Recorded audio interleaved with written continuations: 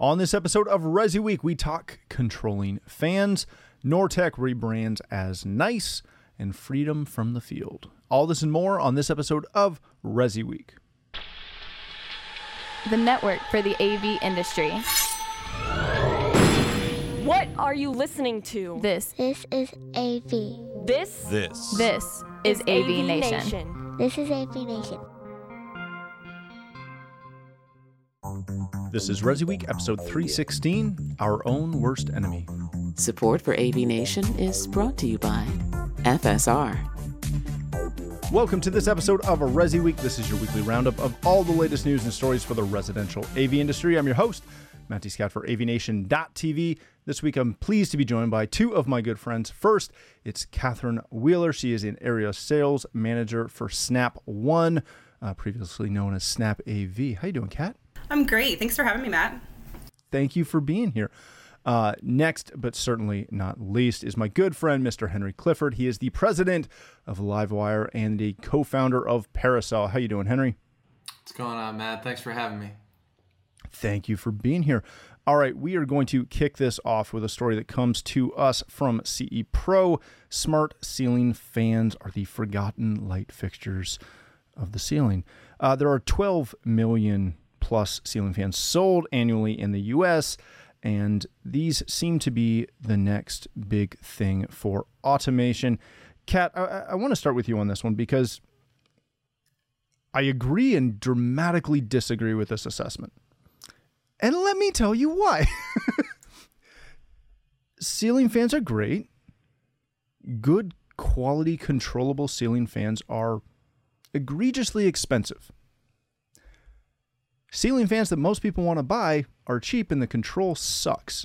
So, Kat Wheeler, does our acceptance of ceiling fans and our desire to control them, does this completely and unequivocally revolve around the quality of the API that these fan manufacturers are going to give us?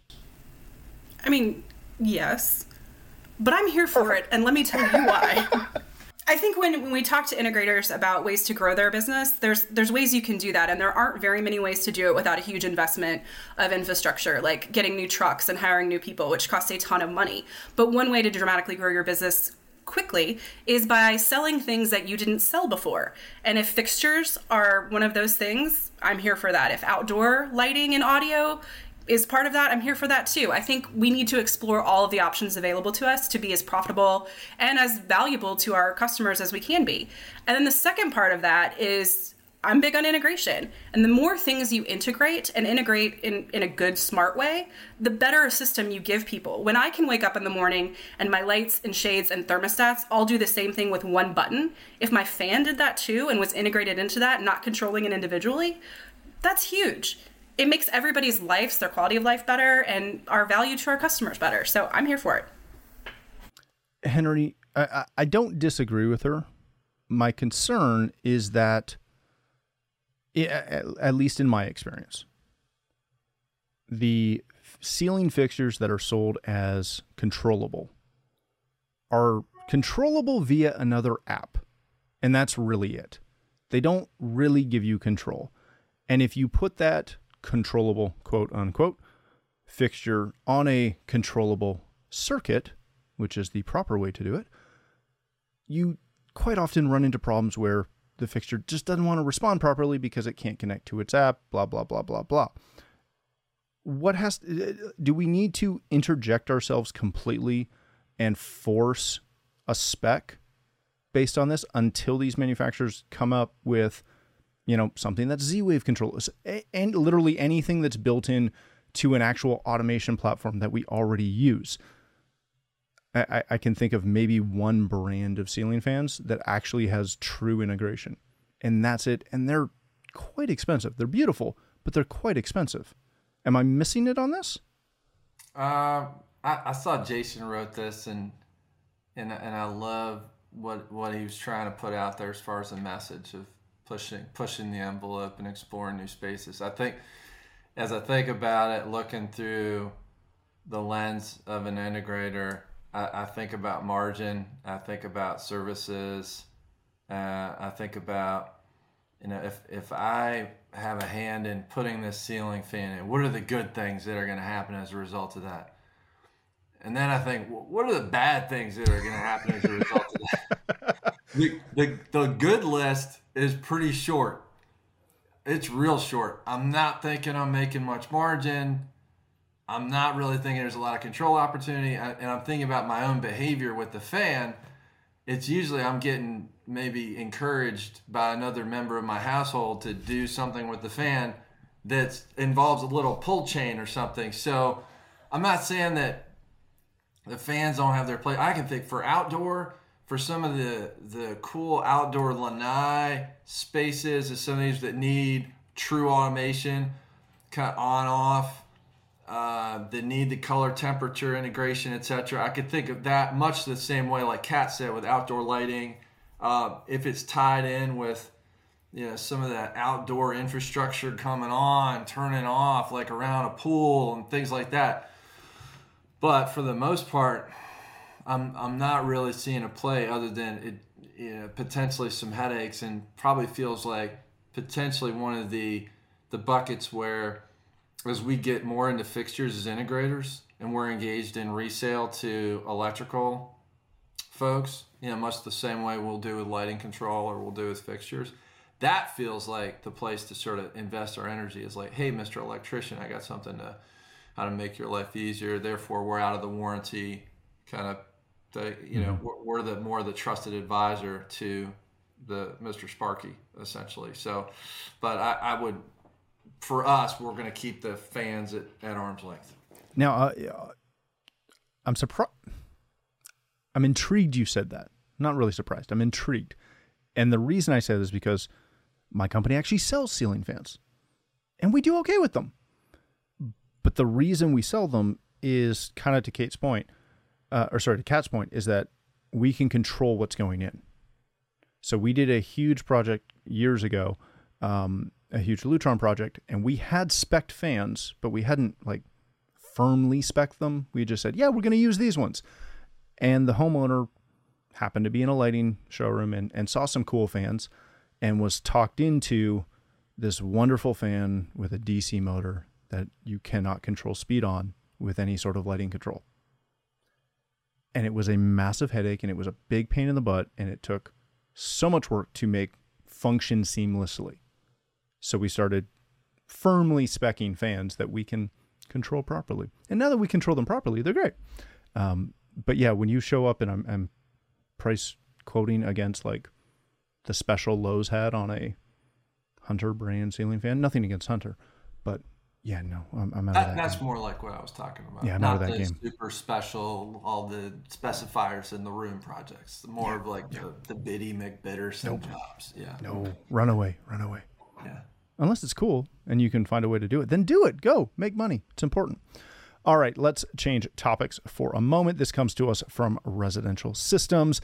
NICE consolidates their North American organization and phases out the Nortec branding.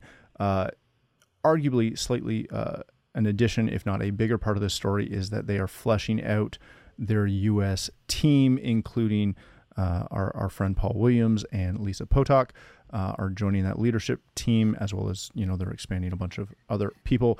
Paul is joining as Chief Product Officer, and Potok is joining as their Chief Financial Officer.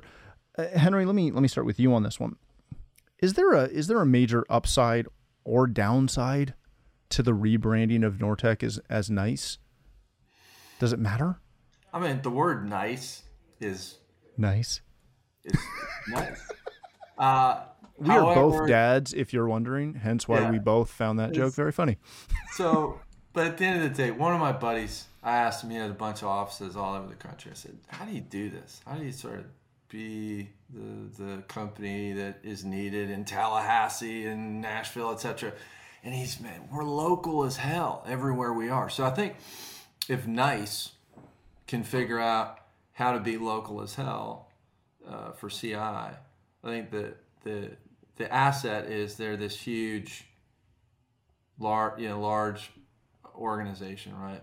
That's the asset. The liability is they're this huge multinational organization. So I think having the messaging having the avatar, like having like a Frank, as their avatar, having somebody who's kind of a channel person, and making it more meaningful. Like I think of 2GIG, for example, right, which is now a part of this large umbrella. I think, yeah. Yep. So yes, and keep in mind they're not rebranding all of those sub brands. Yeah, right? but I guess my point is like the endearing startup cool story of like a 2GIG, right? And then they get bought up by a bigger company, and then a bigger, eventually, and it's nice, fine, but the character of that, the danger, Will Robinson, part of that is that can get lost without good person-to-person communication. So I think that's the danger. As I see these brands get rolled out, and there's these brands now that are just completely orphaned out and widowed out because they lost the spark that used to sort of be the cool story before they were absorbed. So that's where I think NICE maybe has an opportunity. All right, Kat, when you see this, what does it mean? Because NICE has been around for a while, but they have not had a North American presence to the extent that Nortec has. Right, Nortec has a fairly well-known brand name. I'm not going to speculate on how many people love the Nortec brand versus hate the Nortec brand. I don't think that necessarily matters. But when a non-U.S. entity comes in and buys up a bunch of brands in North America, what does it mean to have someone like Paul Williams, who's been at Control4, been at Savant, knows a boatload of people? He's a friend of the show. What does it mean for NICE to have people like Paul on the grounds as chief product officer to, I don't know, maybe calm some concerns of that change? Yeah, I mean, I think to Henry's point, the people in any company are the most important part of the company. It's the people that deal with the customers and that manage the products and steer the direction of that ship. That's the most important part. But I also think, it's an exciting thing, because if we look at our industry and the ways that we've grown over the last, 10, 15, 20 years, over the last 5 years, we've seen such an investment from so many people into our industry and our economy and growing everything. I think it's exciting. So, when companies do that, again, the brand names aren't changing. So the end user facing portion of that kind of thing isn't any different. So I'm excited. I'm here for it. I'm here for everything this week. I'm in a good mood this week. Well, that makes one of us. Two. Henry's always in a good mood, so at least two of us. I'm loving life. Yes. But yeah, I mean, as long as the people treat their customers the same, it's, Oh, it's fantastic. It's not a bad thing. No, it's not a bad thing. All right. And congratulations to Paul. We're super psyched for him. All right, let's wrap this up with a story that comes to us as well from Residential Systems and Henry Clifford. Yeah. I typically try not to have the people who write the stinking articles on the show at the same time, because then if I have an issue with it, I can't bring it up. Yeah. Yeah. But no, I don't have an issue with this at all. If you haven't followed Henry and his writing, do it. He writes some phenomenal stuff, and this is no exception. It is about getting out of the field and into the pasture, talking about the abundance of remote work opportunities for techs who are looking to move on from the field, because we have all heard this. Heck, I have said this. Henry, I'm sure you've said this. Kat, I'm assuming you've said this once or twice about wanting to get out of the field. I feel like I say that every day. I'm in the field trying to fix a fan that won't talk to the proper controller. See how I brought it around? All right. Go to Residential Systems, read the article. It is very good. Kat, when you read through this, when you look through this, how do we continue to push the industry to a point to where we can support a larger number of workforce people who are not necessarily in the field? Because, as a trade type industry, the majority of our people are in the field. How do we continue to grow that umbrella so that your average tech who's in the field can see, more than one or two viable paths out of the field? I mean, I think it's a great question. I think what we've seen in our industry over the last 5 years with the emergence of remote management becoming such a staple in every job that goes out in our industry has not only changed the way that our installers work and do their business, but also the level of support we're able to give to the end user. It has surpassed my wildest expectations of what it could be, and what we're doing is so much better than anything we've ever done before. And with that has expanded the opportunities available to techs. What they can do remotely is greater than what they could do before, and there are more opportunities because of that. And I only think that's going to grow, more and more over time as it's already a standard practice, but as it develops more. So I think it's a good thing. And I think the way we move people where they want to be is, mentoring and supporting employees and listening and talking to them and seeing what their goals are and their aspirations and training them to do that. And that level of training and support is available from, many companies in our industry. So I think the opportunities are there, and I only think they're going to grow with time. But big fan of what we're able to do now remotely. And I think, again, it's only going to grow. Henry, obviously you've read the article, I think. Unless you're one of those people who never read what you write. Or never listen to shows you do. What is the industry, how much does the industry have to continue to grow? Because I look at the larger integration firms in the business, and they can totally do as your company did and bring on a remote service tech in-house, right? To expand what you're doing through Parasol as both a owner and a user of it, I guess, as your company, right? You're handling initial things with Parasol, and then it comes to your employee on in-house, and he solves, again, 27 out of 30 calls per se.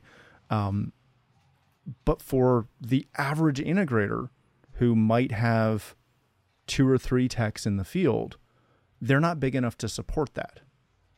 So how do we continue to grow that aspect of the business? Does it mean that we have to have more bigger integration firms? Or does it mean that we just have to find a better way to continue to expand our local shops? Yeah, I think there's this continuum of sort of renting on one side and owning on the other, where, we all start somewhere, right? I started driving a Dodge Neon out to a job site. So, I couldn't have afforded a remote support technician at that point. But they didn't have service programs around like OneVision or Parasol. So now, in 2022, an integrator can rent that capability. They can go to a remote managed service provider like a OneVision or a Parasol and completely transfer that risk over to an outfit that is paid through subscription revenue and generate recurring monthly revenue for themselves. And then as you grow, you can then convert that. So now we have both, right? We have a dedicated, like I highlighted our main awesome guy, Dustin, in the article, who is kind of a local Parasol person, but he's only dealing with stuff that Parasol couldn't sort out, the 30% that they couldn't handle. But at the end of the day, it's about preventing attrition.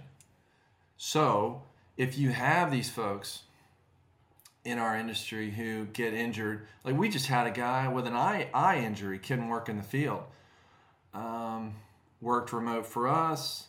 Parasol hired him. He's got an eye injury. Well, he could still see the screen and he could still click a mouse and do what he loves to do.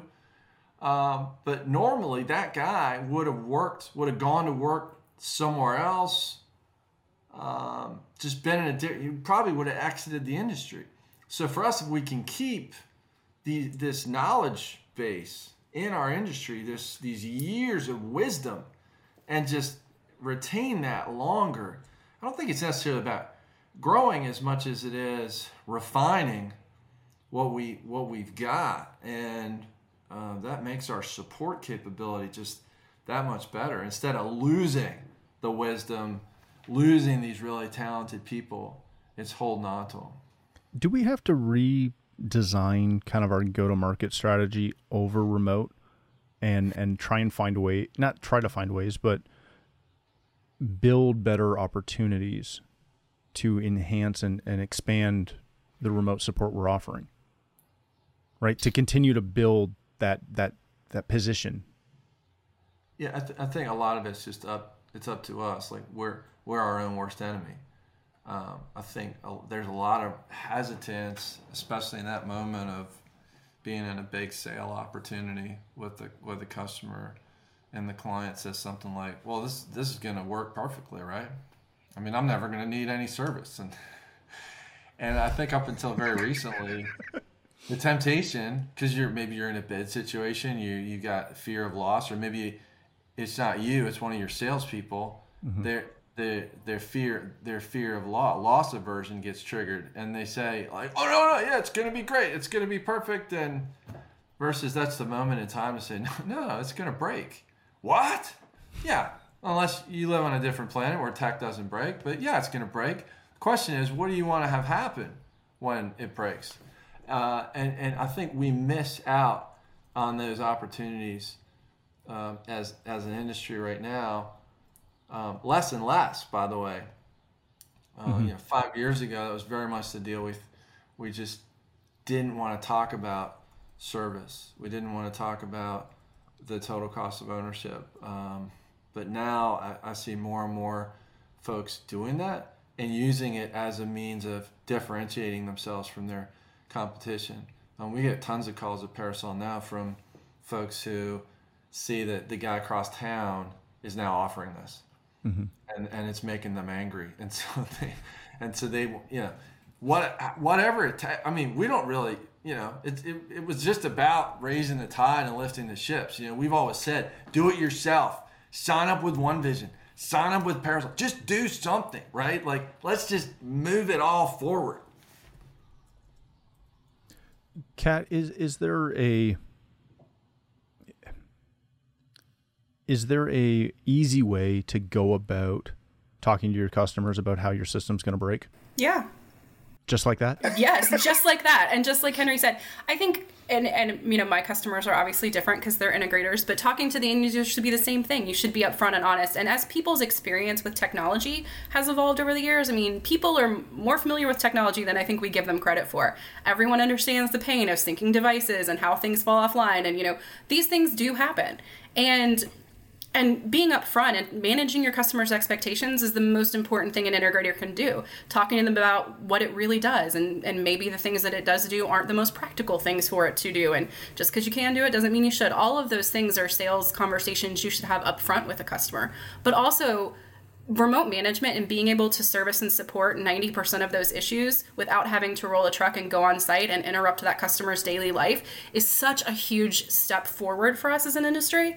And so, I love Henry's point about you can rent and you can own. So you can do it in-house. Yes, it is an expense, but you can also hire a One Vision or a Parasol to help you get to that next level and offer a level of support to your customers that you've never been able to do before. And being able to sell that while you're managing their expectations about what technology is and does, yes, things are going to break. Everything breaks.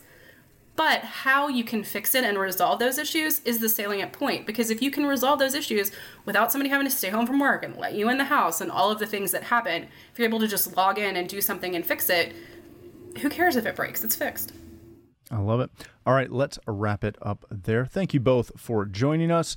Henry, if people want to connect with you, learn more about Livewire or Parasol, where can they do that?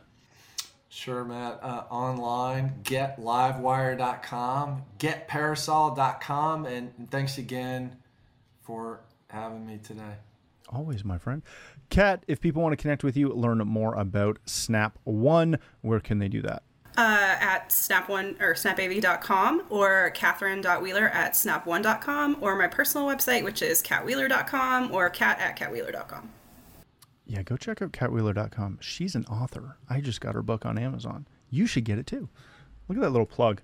All right, thank you again for joining us. If you'd like to connect with me, you can find me on Twitter at Matt D. Scott and pretty much every other social platform. But more importantly, please visit avnation.tv, where you'll find this show as well as a wide variety of other shows with all the verticals that we cover.